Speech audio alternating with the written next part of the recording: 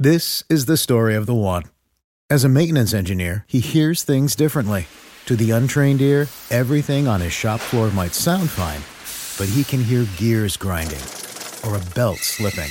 So he steps in to fix the problem at hand before it gets out of hand. And he knows Grainger's got the right product he needs to get the job done, which is music to his ears. Call, click Grainger.com, or just stop by. Grainger, for the ones who get it done. Hey y'all, Darius Rucker here. A lot of people ask me, what inspires your music? And one of the big things is a strong sense of place. That's why I love my home state of South Carolina and want to share the awesome things it has to offer. From the beautiful mountains down to the sunny coast, it's got it all. Not to mention two of my personal favorites, great golf and amazing food. Come see why I love this place. Visit discoversouthcarolina.com.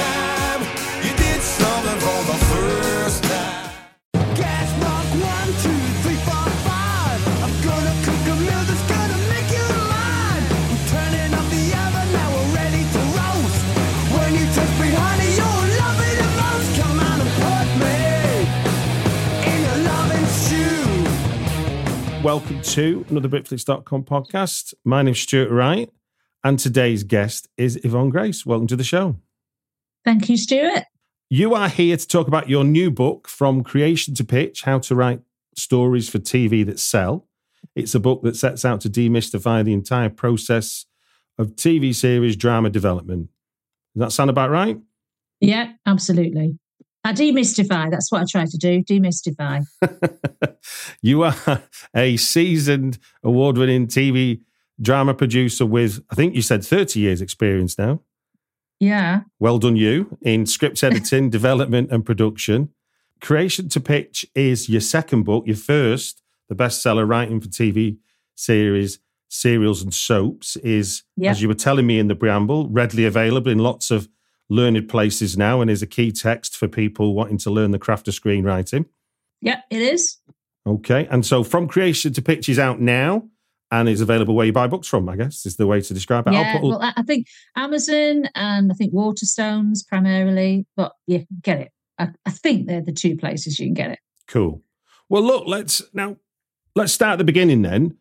You'd written a book called Writing for TV Series, and now you're writing one about how to write stories for TV that sell. So what for you was what was missing from the first book that led to this second one being written? What was the instigation for you? Where do you start? The funny thing was, working in the industry as long as I have done, I worked as a script editor and I basically worked my way up. So I've always worked with writers one-on-one and often under a huge amount of pressure because that comes from being commercial. Yeah. You're in a business. You're basically... my first script editing job was on EastEnders and you're in a factory environment. I loved it, but, it's tough. You've got to get scripts done, ready, in at first draft, out at, when I was doing EastEnders, out at third draft, onto the production unit, get it shot, get it done, get it transmitted.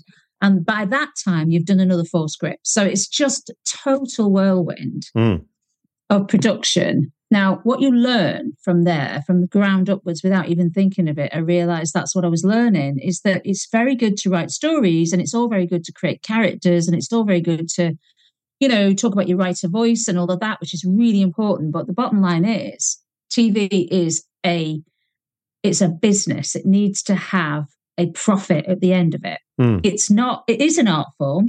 To write good television is an art form, but it's also a commercial concern. And if you don't make commercially viable projects, then you're not working, you're not earning, your kids don't go to good schools, you don't have holidays, you don't have a conservatory. The list is endless, really. So what struck me about when I was writing that first book is that years after I was producing and came out of it in 2012, I suppose, and then in 2013, I set up my consultancy, which I'm still running now. What I had to ask myself during that period was, what made scripts work and why did I think they worked, and what was my process. So if you're doing something and it's not broken, you don't fix it and you keep on doing it. Yeah. And then when I was a consultant, I realized I had to teach people to use the mindset that I just thought everyone had, but they didn't. They don't have that mindset. And that's what that book is all about. It's about opening my brain and putting it on the page so that you can get what I get and you can think like I think. And that is how you approach your writing. As a writer, I was fascinated by the section that where you talk about the different types of writers. Oh, yeah.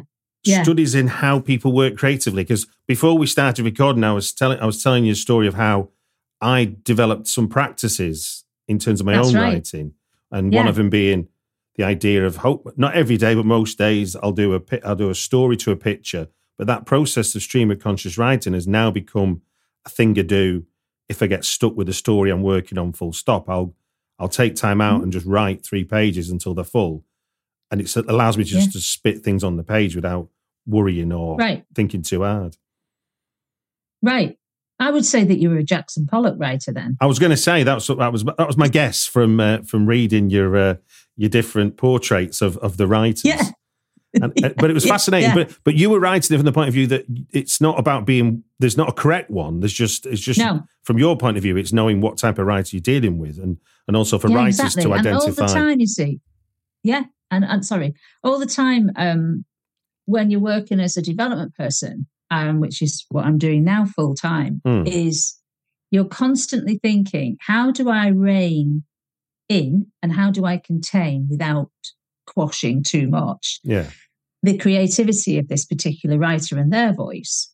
Because what you're trying to do, what I'm doing, I approach my work as a producer, with a producer hat on. I approach it and I say, it has to be creative and different. No one can write your work like you can. Yeah.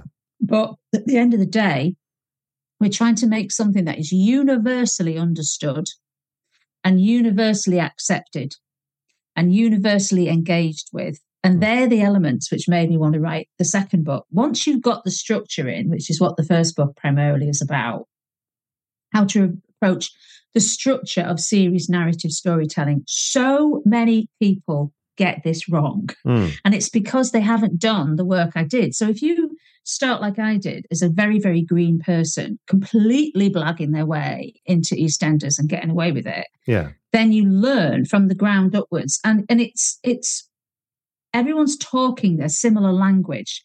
Back in the mid-90s, I was at Granada Television, and I didn't realise at the time that I was working around the most amazing TV writers who really are at the top of their game now. So people like Paul Abbott, Russell T Davies, Sally Wainwright, these people I was working with on a one-to-one basis as a script editor. Yeah. And we all had the same language.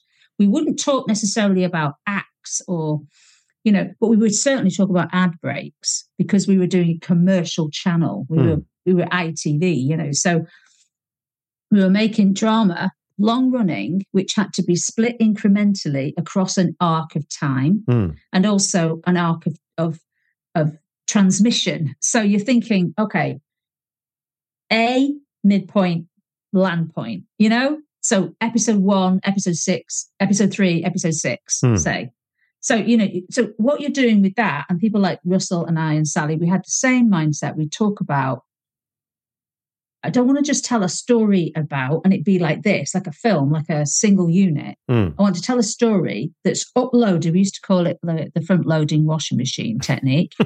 So you load the drama up front, and then you're literally pulling that fabric out across an arc of however many episodes. So your mind is used to working incrementally, eking out, literally. Now, when you eke something out, you're trying to not diminish it.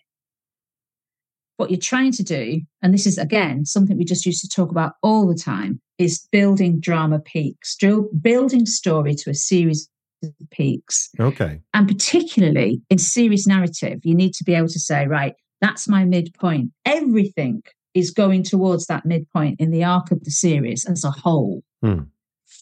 After that, nothing's the same. And so, so minute 1 in pilot the first episode, is going to that minute in the middle of halfway through the third episode. Yeah. If you're doing 6. Yeah. Because nothing in TV is isolated. It's all to do with connection, which is why in the first book, which I do think you should read, actually, Stuart. I'm not saying I avoided it. It's just that you didn't get it. You didn't get it free from me. No, no, I'm being silly. No, I think everything to do with television is connections. So you're aiming for a necklace. This is the visual I use all the time.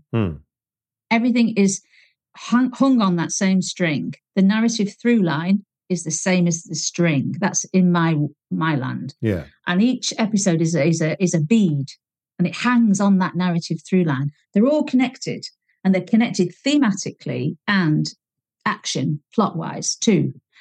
And the other thing is, which is something I came up with when I was working on how to run a consultancy, basically, and get people to accept what I say, would be that string, that narrative through line, is the same thing as the title.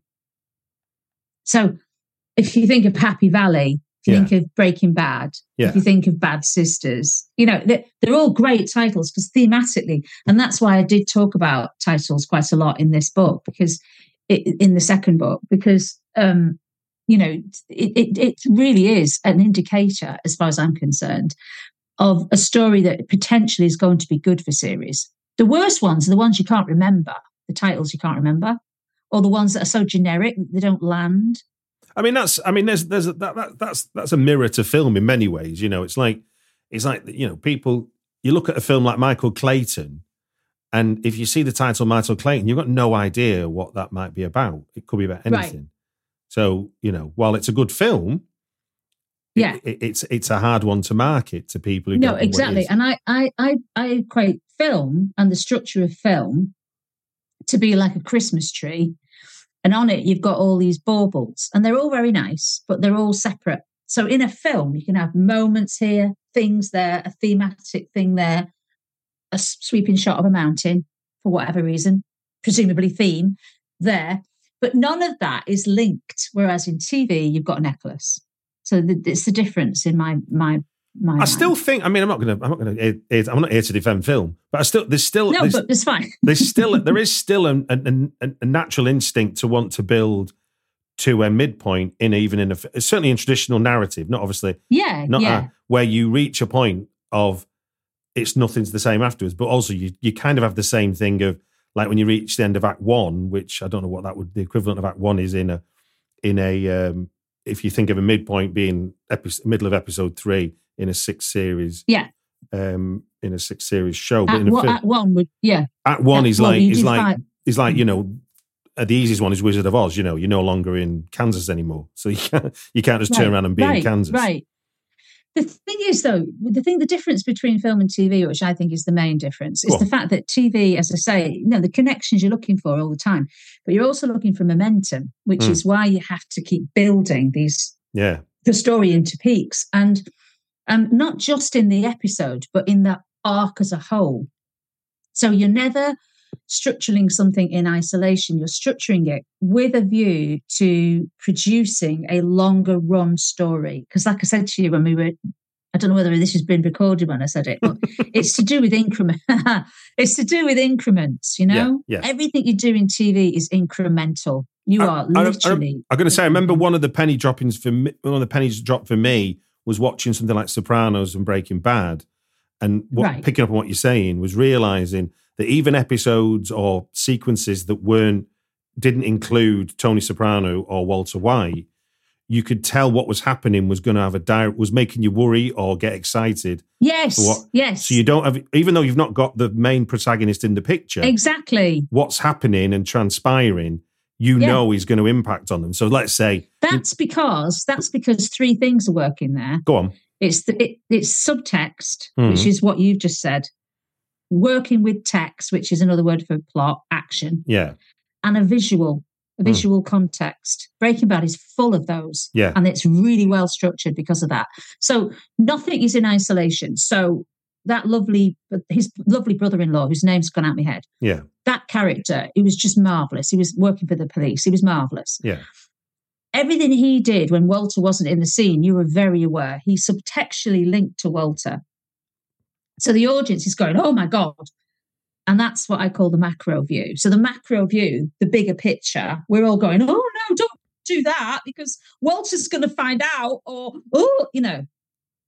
that's what you're looking for as somebody who's storytelling in series drama, driving through the subtext. So nobody in TV series is disconnected, even though in some cases in many cases they're not, although in that case they are, but they're not all linked through blood or through family. Oh, no. It's Sopranos, you could have one of the hitmen could be bungling the job, so you know that's going to give Tony a headache.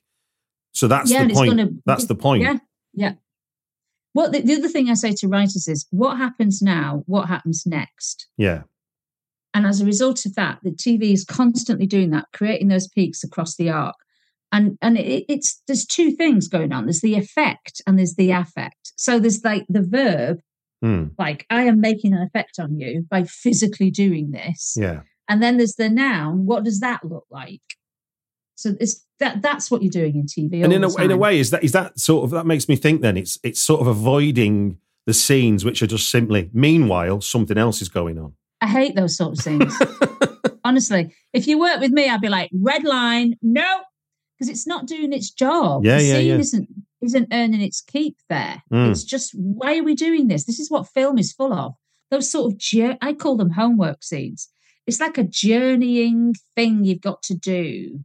You feel the pressure to show this person getting out the car, crunching across the gravel. Oh, Christ. In TV, we'd only be crunching across the gravel if it was subtextually driven. If after the crunch, we knew what she was going to get when she won't open that door. Or, why are we looking at light hitting a doorknob? You do that in film all the time. Light hitting doorknobs. What is the point of the light hitting the doorknob? A lot of the time in film, it could be because it's just a really nice filmic shot. In TV, it means, oh my God, that doorknob's going to twist in a minute, which is why we've got the light on it. It's like, and who's behind the doorknob? And you will have set that up as the writer because you'll have juxtaposed a scene earlier where subtextually we now know he's on the way, although the woman in the room does not know. So that's what we're doing. If I could just sort of let you do a quick sort of flash of your life working in TV and stuff, what's a consistent from day one with a penny dropping for you and to this day in terms of developing drama for TV? What came to me when you said that was connection. Okay. Because I'm, at the end of the day, structurally it's got to work in a connective way. Those scenes we talk about, they're never in isolation. They're always connective. It's the connective tissue that links those scenes is what overall we, the audience, will be engaged with, and therefore we will make connection with. Right. Okay. So really, the thing that's never changed is that thing I learned really early on when I was on EastEnders. It was like, don't say anything, don't do anything, don't show anything unless you're going to get a human connection, because that's what we're about. Okay. We want to reach through the screen and go, oh, feel this now. Go on. Because in a minute, you're going to be feeling this. Well, and you're the one, the writer, in control of that. And that's a lovely segue then to my next question, which is, and I would have guessed this if I'd met you before I read the book, but having read the book then met you. It feels like when I'm reading your book, it feels like even though it's you talking to me, I feel like it's a dialogue. Like you're opening a dialogue with us. You're not just giving us a bunch of instructions. Oh, I'm so glad you said that. Yeah. So what's your logic there? Because that's a really nice approach to, because often instructional stuff and guides and stuff tend to be a bit like, clunk click on every trip. You know what I mean? But like this one, yeah, I know I sound a bit sort of hippie now, but the point. Let the northerner go. Let the northerner go and be hippie. Go on. Yeah. It's just the patchouli I can't stand. But the bottom line is, it's just, I absolutely care is the thing. I really do. I care about the way we tell stories and about how they're told. I am passionate about it. And I think that's once you find the thing that you're good at, I write myself, but I'm really rubbish. I'm not a rubbish writer. I'm a good writer, but I'm actually quite rubbish at doing it because it's very singular and it's an isolated occupation a lot of the time. Yeah. What I am really good at, and I'm always for going for what you're good at, is literally teaching and showing and being part of it. So when I was producing, I led a team of people that had the same mindset. So you have to be innovative, but you also have to let people just go with what they want to do as well. Get the best around you and then let them do their thing. But what used to really inspire me, which is why the book is as it is that I genuinely felt that, I'd found the place I needed to be. I think in life we all have to do that. You have to find the place we need to be in order to be the best version of who we can be. Yeah. And so when I wrote that book because I wanted people to understand that it isn't rocket science. None of this is rocket science. But it's a specific skill base that you can get if you're around and surround yourself with a similar type of people. So it's a language that you start honing and talking to my people, my writers, my people via these books, the 2 books. It sounds like I've got a library. I've got 2 books. But, it's just what I want is to impart a sense of sheer joy, because it is. When it's right, it's joyful. Working with the right people in the right atmosphere, doing the right project, it's joyful. You can't get better than that. And to be honest with you, I think it's almost like you at every stage when you're developing as a writer, I've found that's the thing. You get, even when you're talking about at a writing group level, you want to find people that you resonate with, because the writing group would be a nightmare if you don't. And I've been in plenty of them. So oh God, yeah, the worst. And I've worked with writers, many different types of writers, and the worst ones are the ones that are so internal and precious. So protective. I mean, I always think of the word fear. That's what happens. Because a lot of the time, working with writers in the way I do, it is to do with exposure. It's to do with showing the person who you really are. Because writing is even if you're writing in genre, if you're writing a complete fantasy, it's so revealing. Every decision you make is a reveal. So of the person you are. Oh, indeed. Yeah, absolutely. I mean, I feel like the worst type of writer is that person that won't share. No. I mean, I've met them. I've not worked with them in the capacity you have, but certainly there's the writer friends who it's like trying to get it prize from their hands. It isn't that precious. Do you know what I mean? Yeah. Don't give me. You're not making some sort of jade weird thing for a Japanese select market. At the bottom line is you're making drama that you want millions of people to engage with. Indeed. So let's get real about this. It's got to be collaborative. One last question before we move on to the 3 films. Can you explain to the layperson listening in who maybe hasn't worked in TV and doesn't know what a script editor is? Can you kind of define the role of the script editor so people can understand that relationship between a writer and what ends up being on TV? Yeah, with pleasure. I loved script editing. I'd have done it forever, but I was hanked out of it. I was made to produce because I was actually really good. Because that's the thing. They want good script editors make good producers. Script editors sit in sometimes the stormy water between what the producer wants for the show and what the writer wants to write. So you're sort of taking the producer notes, and sometimes on EastEnders you'd be doing this like round the clock. It's really, really fast turnaround. So you've got to get the essence of what A wants, the producer, filter it through, and then get the writer to do what the producer wants without the writer feeling that the writer has A, failed, or B, lost their own agency. So it's a tricky, and sometimes you just have to, pull the big guns out and go, look, it's not my note, it's the producers, and they're above me, so just do it. But most of the time, you don't do that. So it's diplomacy. It's an empathetic job. You have to be a people person. Yeah. And I mean, I run a course. I have run a course since 2017, actually, very successful, popular course, how to script edit for television. Okay. You can do this online, but you can do it so what I do every year, twice a year, believe it or not, I have people in this 300-year-old cottage all sitting around my table, and then people online as well. And I teach them how to script edit. So over 4 days. But yeah. So then, with that in mind, and if a writer's about to have that relationship with a script editor, what would you, not the specific personality types you describe in your book, but more qualitative as a writer overall, what makes a good writer to a script editor? Somebody who will literally open their mind. The worst writers are the ones that are like, have got minds like metal traps. That just, they've got this thing, they've done this thing. Hey y'all, Darius Rucker here. A lot of people ask me, what inspires your music? And one of the big things is a strong sense of place. That's why I love my home state of South Carolina and want to share the awesome things it has to offer. From the beautiful mountains down to the sunny coast, it's got it all. Not to mention two of my personal favorites, great golf and amazing food. Come see why I love this place. Visit discoversouthcarolina.com.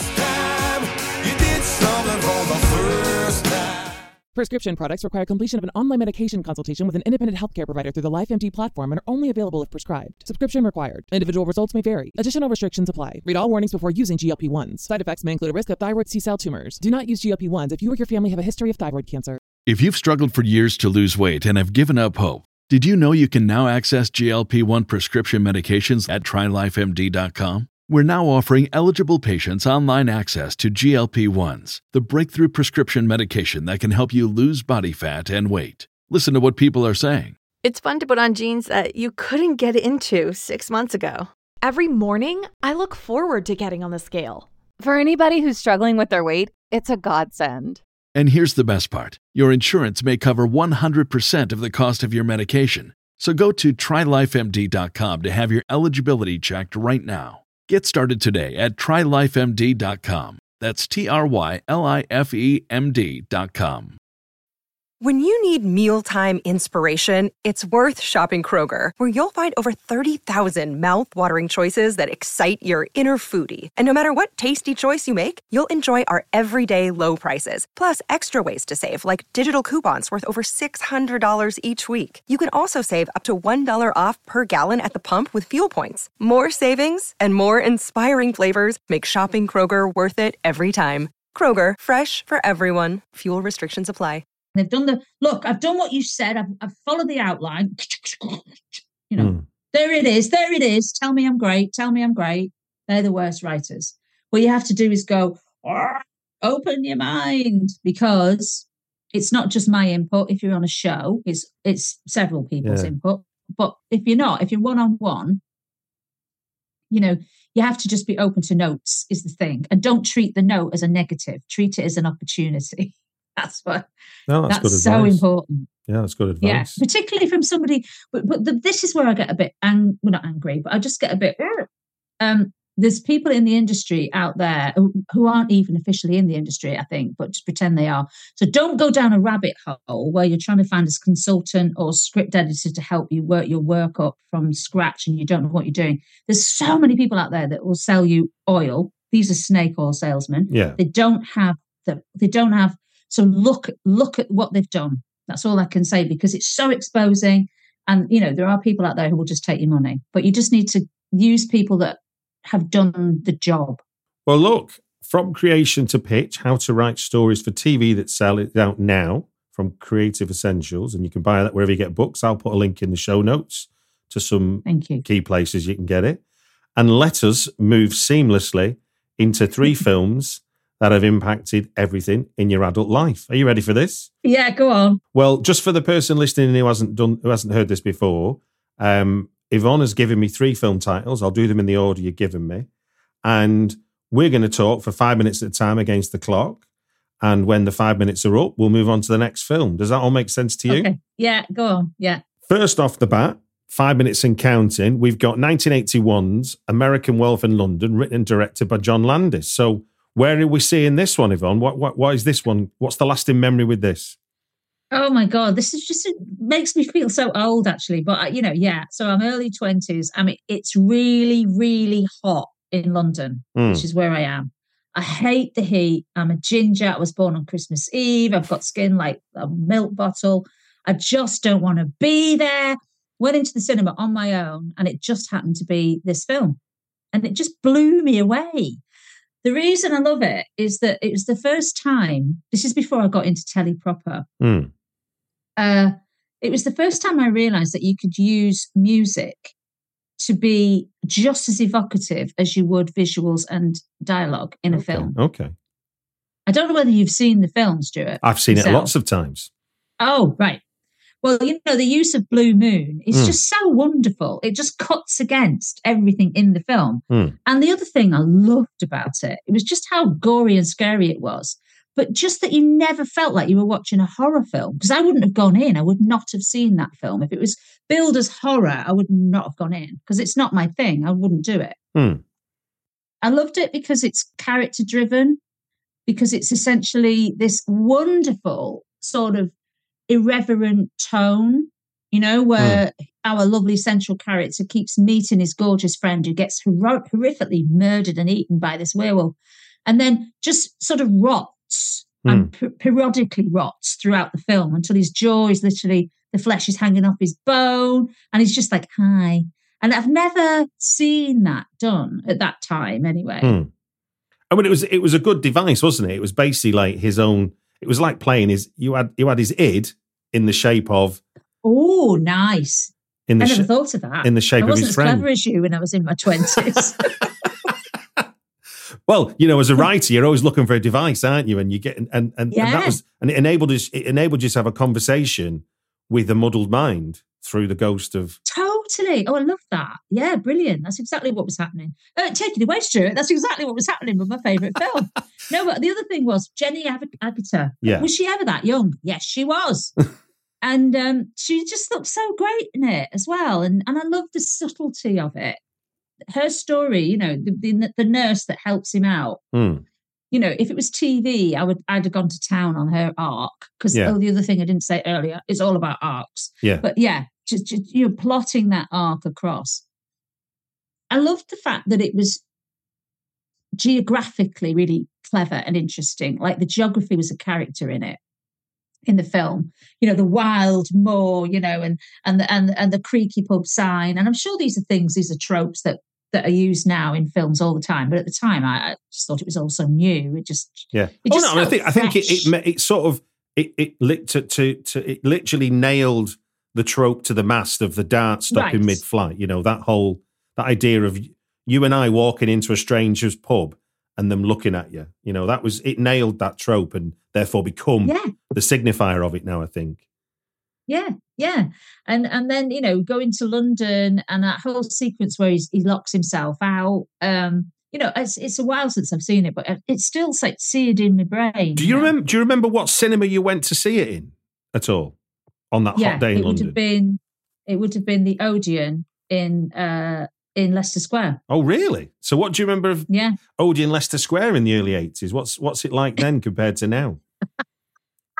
Very smelly, actually. Not great on the clean. But, I think they probably didn't think many people were mad enough to go to the cinema on a really hot summer's day. Well, they were like, there's a mad ginger girl in the front row, and that's about it. But you point to something that was, until the late 80s when we started to see what, the multiplex thing that was copied from America. Yeah. The idea of clean and air conditioning was an alien concept to British cinemas. Well, to British life, I think.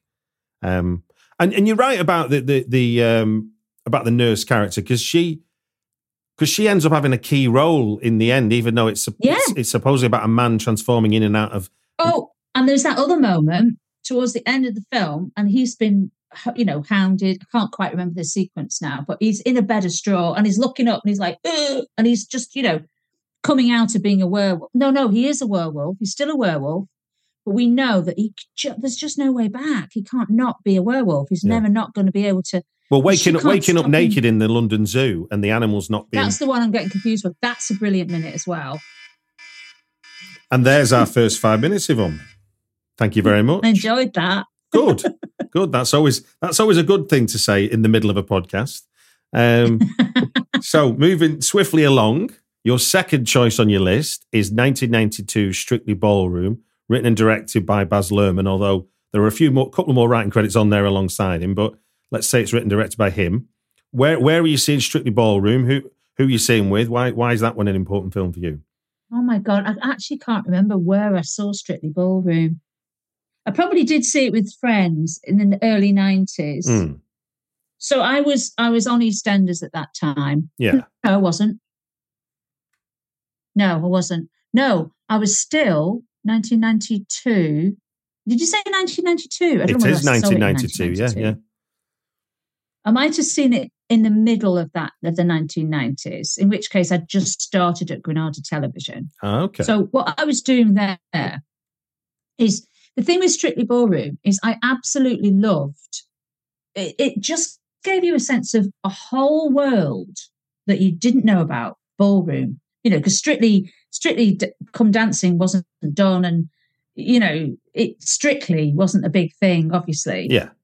In those days. And so it's an area that I knew nothing about. And I suppose I hate it when straight women say, "Oh, I'm just a straight woman trapped in a gay man." But the point is, it did appeal to my camp side, which I do think I've got. Right. And I absolutely loved the camp of it. And I loved the heightenedness of it. I loved the fact that you really believed these characters were real, but actually they were like cartoon almost. Which was interesting. And I love the use of the music as well, and obviously the whole visual aspect. But thinking about series television, which is why I think I liked it very much when I first saw it, is that I was being sort of introduced to the world of series storytelling at the same time. And even though this was a film, I could see that this could be where you would serialize. You could serialize this core group of characters going through. And nowadays I would call that the backdrop, the macro view, which is the whole world, political and sometimes very nasty and potentially dark, of ballroom dancing, against which you've got these heightened cartoon-esque characters. But running through, I would call that the narrative through line, is that love affair, that ugly duckling transformation storyline of the girl with the guy. Yeah, because bottom line, that's what it is, isn't it? But then in like you say, you talk about the heightened character element of it. It's that ability to take a setup which is on the face of it unimportant and make everybody in the film treat it like it's the most we're talking about World War III. We're talking about a dance competition, aren't we? But then you get drawn into it. I think what's it called? What's he called? That was done well with Chazelle's Whiplash, which is about a guy learning to jazz drum that becomes... Actually, that's a very good film. Yeah, absolutely. Absolutely. And I love Baz Luhrmann. I just love everything he does. I think he's just a brilliant storyteller.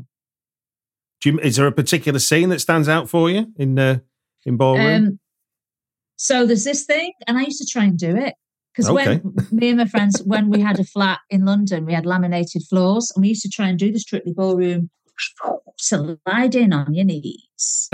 So there's, I think it's this the Australian gorgeous actor guy thing, who plays the dancer, the gorgeous dancer she falls in love with, who does the whole ballroom thing with her. Oh, I'm really being bad. I can't remember the name.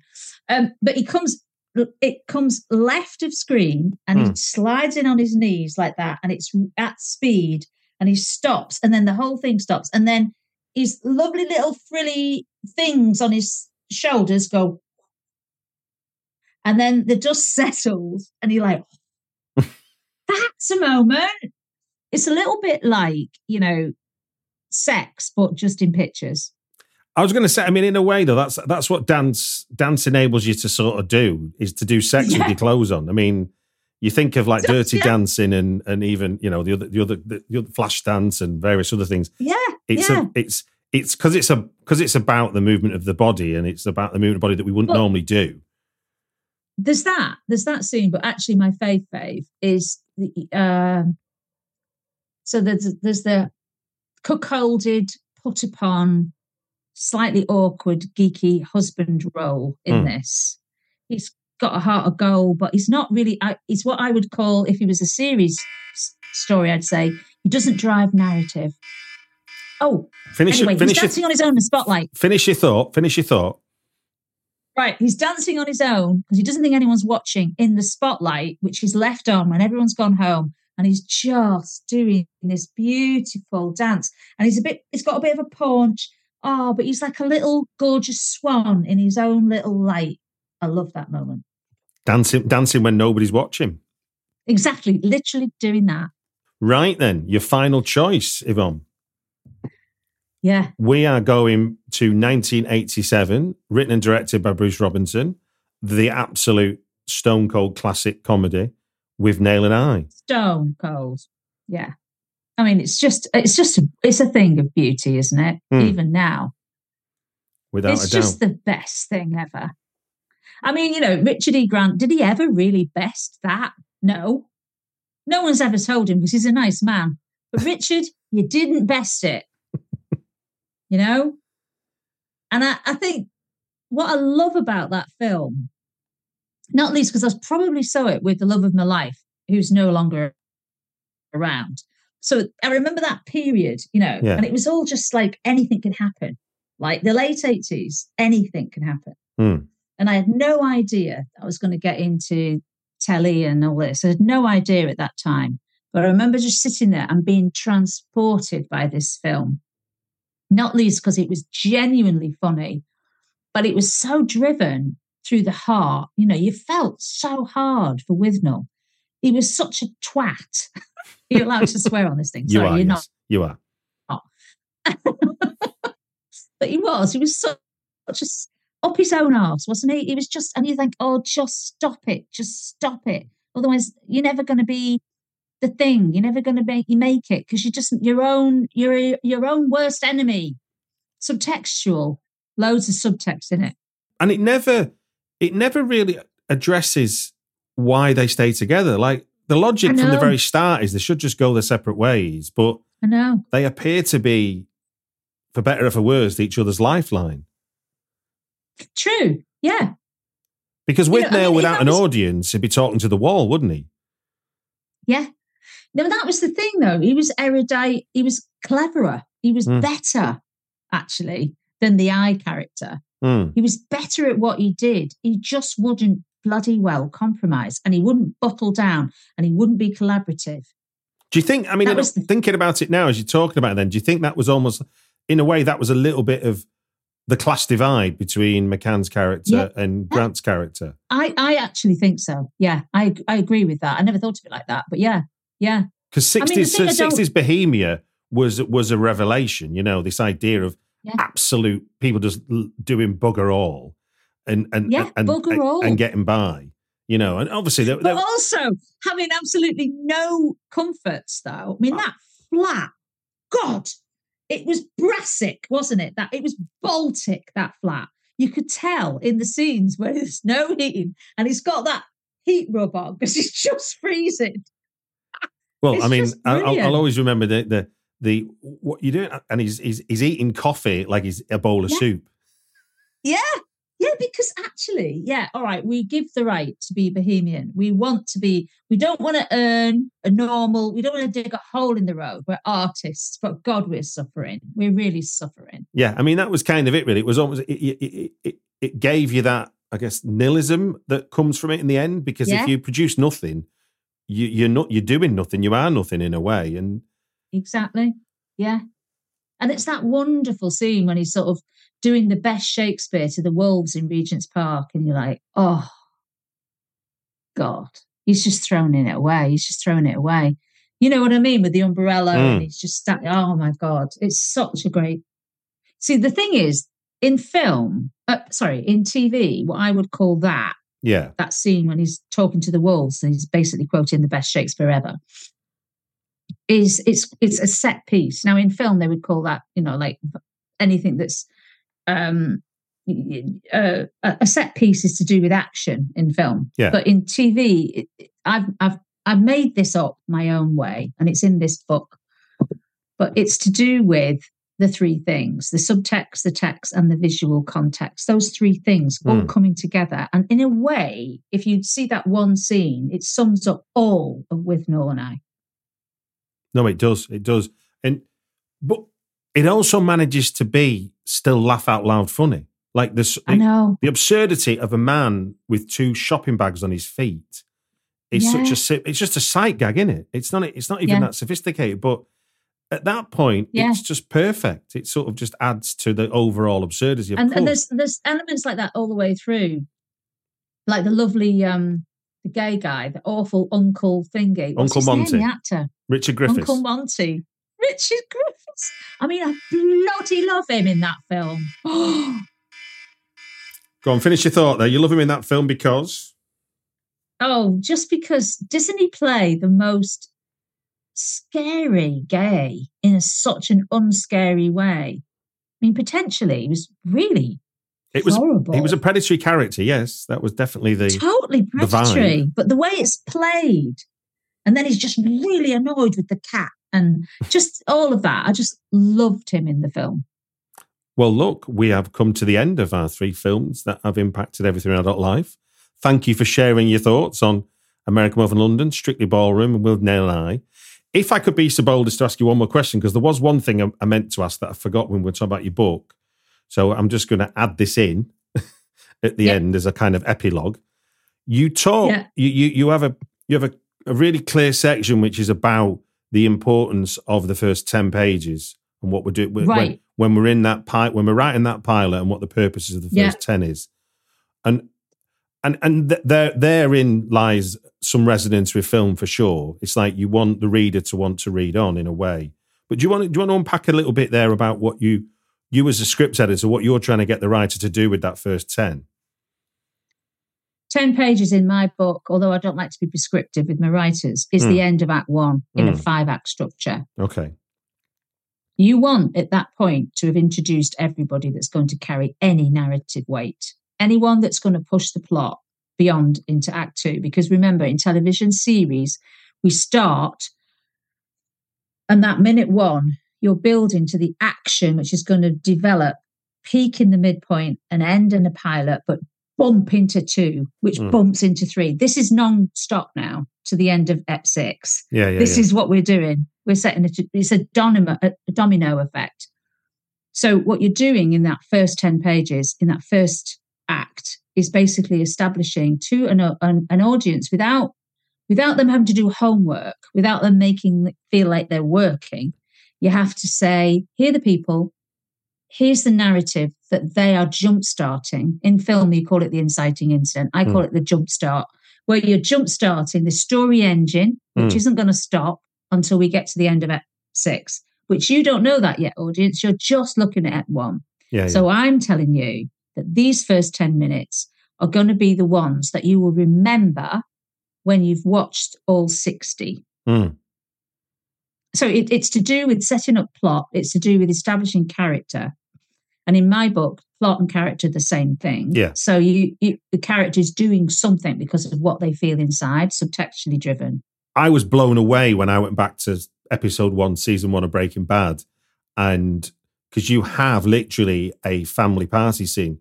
But not only that, I think it took me 3 series to realise that the DAA's wife, the sister character, was all about purple.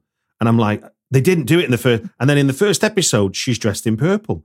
And like, even that note was in the first, I know, I love it. I love the way he thinks, Vince Gilligan. I'd love to have been in his writer's room. I'd have just died for that job. I mean, he just so knows what he's doing. And the other person who I need to, not that she needs me to boost her ego at all. Not that she's got an ego, but she certainly doesn't need me to boost her name or credence in the industry. Sally Wainwright. She is a master at what I teach and try and do myself. I was in the same room with her for years at Granada. We had the same language. But honestly, to your listeners out there, if you are thinking, can I write TV series? Go back and look at the 2 seasons of Happy Valley, because nothing is better. Nothing in terms of structure. But in terms of your first 10 pages point, the opening sequence where we meet Rebecca Lancashire for the first time is just everything about that character in a nutshell. There's nothing that you don't get from that sequence in the play with the kid on the swing and stuff. That exactly. Because she thinks like I do. You don't say anything. Sarah Lancashire, yeah. You don't say anything unless, in a scene in television, unless it has an impact on the next scene or has had a connection with the one before. Nobody is doing anything in isolation. None of it is, here's the word, extraneous. You can't have anything that is not connected to something. Otherwise it goes. Actually, I think I need to say, were there 3 seasons of Happy Valley, or am I getting confused now? I think there might have been. I think there's 3. There's definitely more than 2. No, there's 3. There's 3. Of course there's 3. There's 3. And also because she did this brilliant thing where she had a massive gap before she wrote the 3rd one, because she wanted Ryan to be old enough. Yeah. And to answer you, my wife watched it and I didn't. So I watched the final season first. Right. And then went back and watched the first 2. And it's testament to how brilliant it is that didn't, knowing where it ends, didn't stop you enjoying honestly, the drama. Stuart, everything she thought of in that first season, everything she was doing in that first season, honestly, although she hadn't actually physically written the 3rd, she was aiming for that. Yeah. That's what she was doing. I mean, Vince Gilligan said the same about Breaking Bad. He never knew he'd get the 5 seasons, but he always knew it was going to be the 5. That was what. True. He did. Yeah. And you can tell that in the storylining of it. Well, look, Yvonne, we have come to the end of the podcast. It just gives me to say thank you very much for being on the Britflix podcast. Your book, From Creation to Pitch, How to Write Stories for TV That Sell, is out now. And it just gives me to say thank you. You're welcome. Thanks for having me, Stuart. I really had a nice chat. I've enjoyed it. Come on and put me in a loving shoe and let me rock you like you want me to, 'cause now the roots are clean and we've had our fill. You put on the coat and I'll get the bill. This is a love story and I'm singing to you. Me and my baby loving in the rockin' stew. Come on and put me in a loving stew.